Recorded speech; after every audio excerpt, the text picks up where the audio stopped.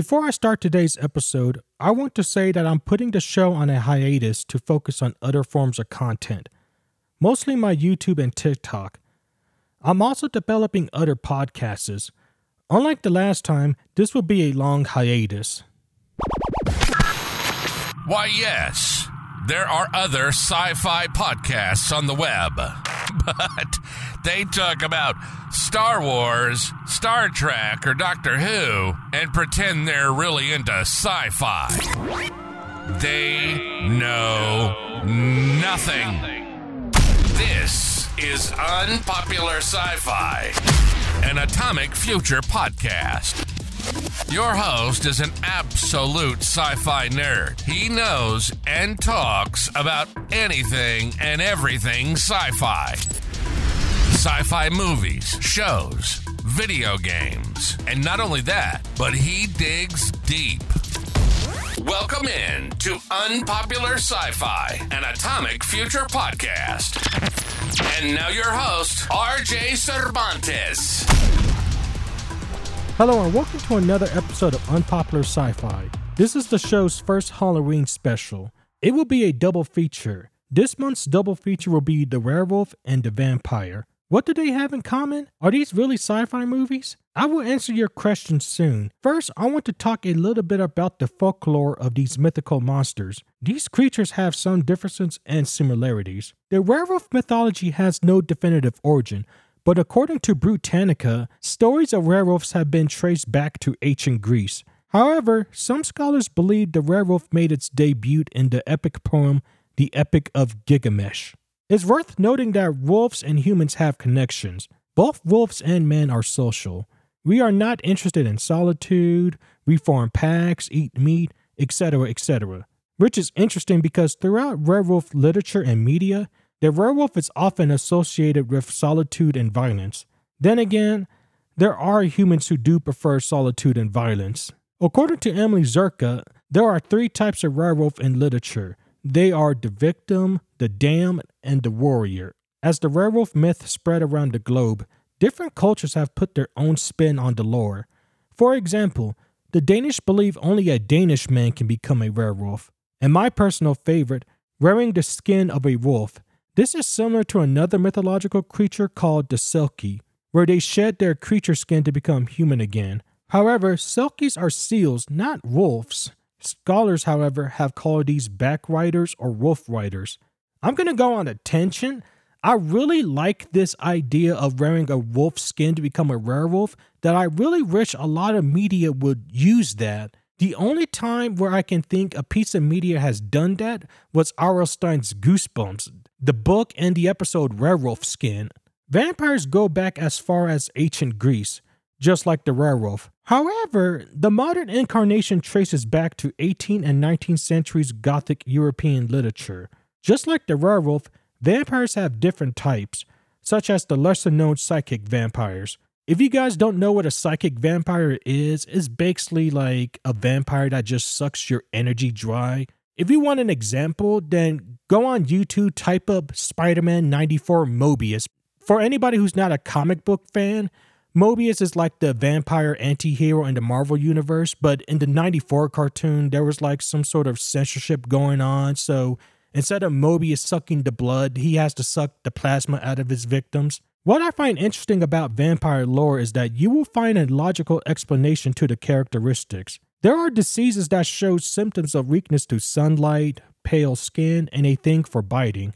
One of the diseases, CEP, has been used as an inspiration for werewolf and vampire tales. The idea of what a vampire will look like has changed over time. Vampires went from being poor to living in rural areas, to aristocrats of European descent, to handsome and sexy. Now, you might be wondering, where does the science fiction come in? To answer your question, we have to go back to the 1950s. Yes, we're going back to the 1950s, the decade where everyone had a TV in their home, the Cold War, UFO paranoia, people complaining about which ideology is better, communism or capitalism, Red Scare, the birth of Burger King, rock and roll, and James Bond. A lot has happened in the 50s, and I know I didn't mention more important events, but this is a sci-fi podcast. I have to stay on topic. This was also the decade where science and technology made advancements. Science was seen to make our lives better. Because of this, we now have the birth control pill created by Gregory Pincus and John Rock of the Planned Parenthood Federation of America. There was a controversial invention. That invention was called the atomic bomb. While the bombings of Hiroshima and Nagasaki happened in the 40s, America in the 50s were aware of the power of nuclear weapons thanks to nuclear testing in southern Nevada and President Truman going through with the development of the hydrogen bomb on January 31st, 1950. People were afraid of nuclear warfare, and understandably so. There were drills in schools where the kids had to go under their decks on their knees with their hands covering the back of their heads. Because of this fear, filmmakers cash in on this by creating atomic-age sci-fi films, such as Godzilla and its sequel, Godzilla Raids Again, The Beats from 20,000 Fathoms, It Came from Beneath the Sea, Them, Creature from the Black Lagoon, etc., etc. These movies involve creatures or people being exposed to radiation and turn into a gigantic monstrosity, or in the human cases, being mutated into an animal, like an alligator. To be fair, these are monster movies. Not all atomic-age sci-fi films involve monsters and the fear of the bomb. Some of them capitalize on the fear of the other or communism. Movies such as The Incredible Shrinking Man, Invasion of the Body Snatchers, The War of the Worlds, This Island Earth are movies that have these subtexts. Remember when I said cultures put their own spin on werewolves and vampires? 1950s America is no exception.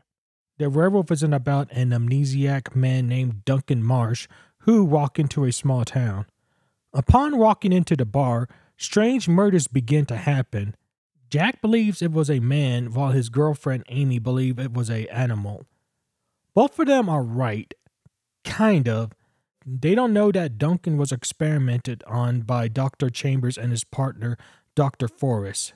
Dr. Morgan Chambers' goal is to turn people into Superman by changing them into animals? Yeah, his goals is not fully explained. Duncan's experimentation turned him into a werewolf when he gets under pressure. The Vampire is about physician and surgeon Dr. Paul Beecher, who suffers from migraines. One day, a kid tells Paul that another doctor needs him. The doctor is Matt Campbell. In Matt's dying breath, he gave a bottle of pills that he was working on that involves vampire bats. The same day, Paul asks his daughter, Betsy, to hand him a pill that will stop a migraine. Little does he know, Betsy accidentally gave him the vampire pills. Because of this, he turns into a vampire. Just like with This Island Earth, these are pulpy movies. They're not deep, and they focus on the plot more than the characters. But that doesn't mean there are a few things to like about them. While the key differences with these movies are the title monsters, there are similarities. Both movies have sympathetic characters. Both flicks have our characters turn into monsters in the day and night. Both films have the sheriff tracking down a killer, who they don't know yet is a man who can transform into a monster, and both pictures have the opening kill early in the movie.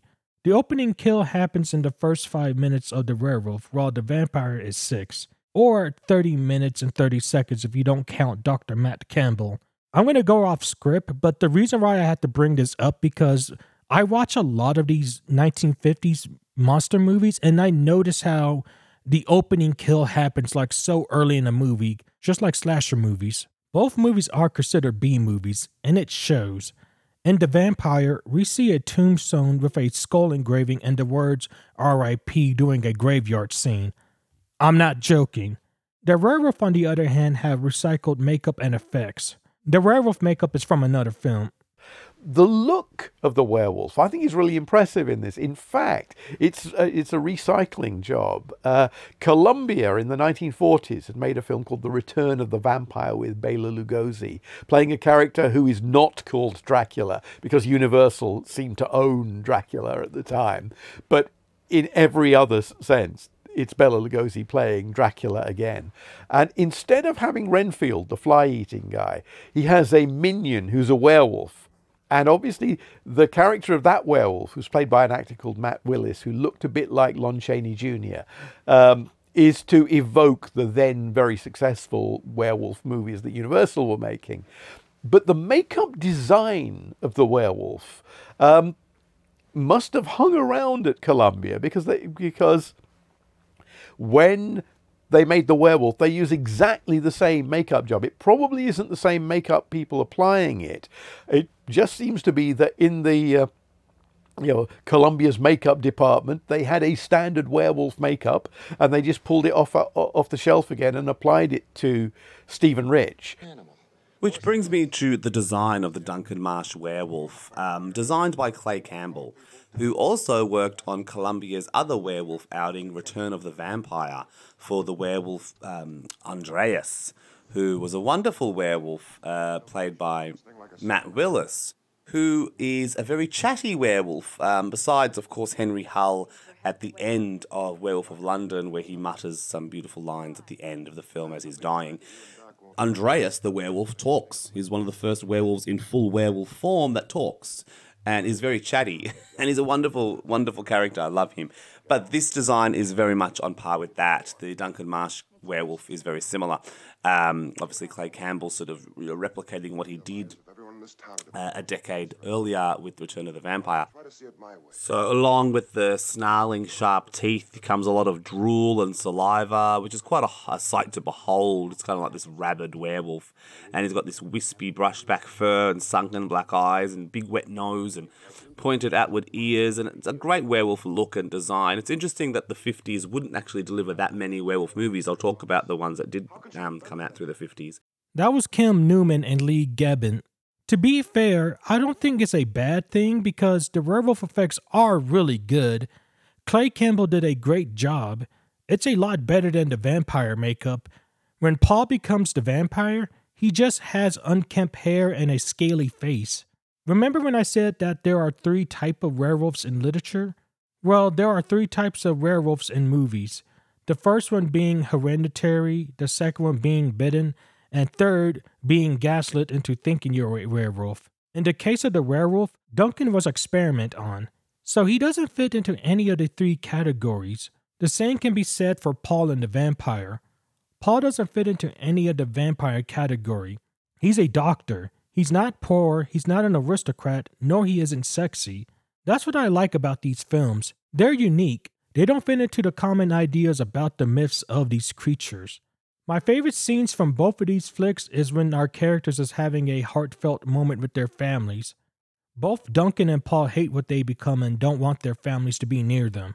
Paul even sends his daughter Betsy to live with her Aunt Sally. Paul is a single father and we don't know what happened to his wife. Betsy is all Paul have. So when he says goodbye to his daughter, you know this will be the last time they see each other.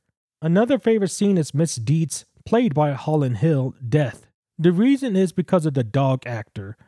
When Vampire Paul attacks Miss Deeds, we see the dog run to a bush hiding hopelessly watching their owner being attacked. I'm always curious about animal actors. I always wonder how animal actors are given directions. If you're curious on who have the bigger kill count, Paul does. Duncan silenced 3 people while Paul murders 4. Or 5 if you count Dr. Matt Campbell. This has nothing to do with the vampire as a whole, but one of the characters in the movie, Dr. Henry, James Griffin, looks like John Turturro. If you were to ask me which is better, I'll say the werewolf. Both of these boomer movies are pretty good monster movies. As sci-fi movies, they're not great, but it was a different time. Nowadays, we all know radiation won't mutate people into beasts. We all know that nuclear energy provides more clean energy than solar, wind, and electricity, even though individuals are being ignorant by not realizing its potential. What I like about atomic age sci-fi flicks is the nostalgia. I don't know if that's the right word. When I watch these movies, I can get the subtext and feel of the 1950s with these movies. These flicks have a lot to say about the times when they were released. If you're a UFO/alien guy, this is the decade where people believed life could be on Mars or Venus. Nowadays, we have logical explanations on how life can't be on Mars or Venus. Our understanding of what is scientifically possible has changed. Because of this, 1950 sci-fi movies are dated. Also, I really like monsters and aliens. I gotta be honest. I give The Werewolf a 3.5 out of 5, while I give The Vampire a 3 out of 5. Have you seen The Werewolf or The Vampire? Let me know on social media. And remember, the show is on hiatus. I don't know when I'm going to come back, but when I do, I will be more prepared and have a consistent schedule. I need this time to focus on other projects. Now, if you excuse me, it's Friday the 13th. I'm going to watch Friday the 13th Part 7, The New Blood, and the new Goosebumps show on Disney+. Ciao. You've been listening to Unpopular Sci-Fi, an Atomic Future podcast. RJ's passion is anything sci-fi and anything except mainstream sci-fi. We nerd out and dig into the petty stuff, the fun stuff. We hope you've enjoyed the show. If you did, make sure to like, rate, and review. And we'll be back soon. But in the meantime, find us on YouTube at Atomic Future and on Twitter at atomic_future. See you next time on Unpopular Sci-Fi.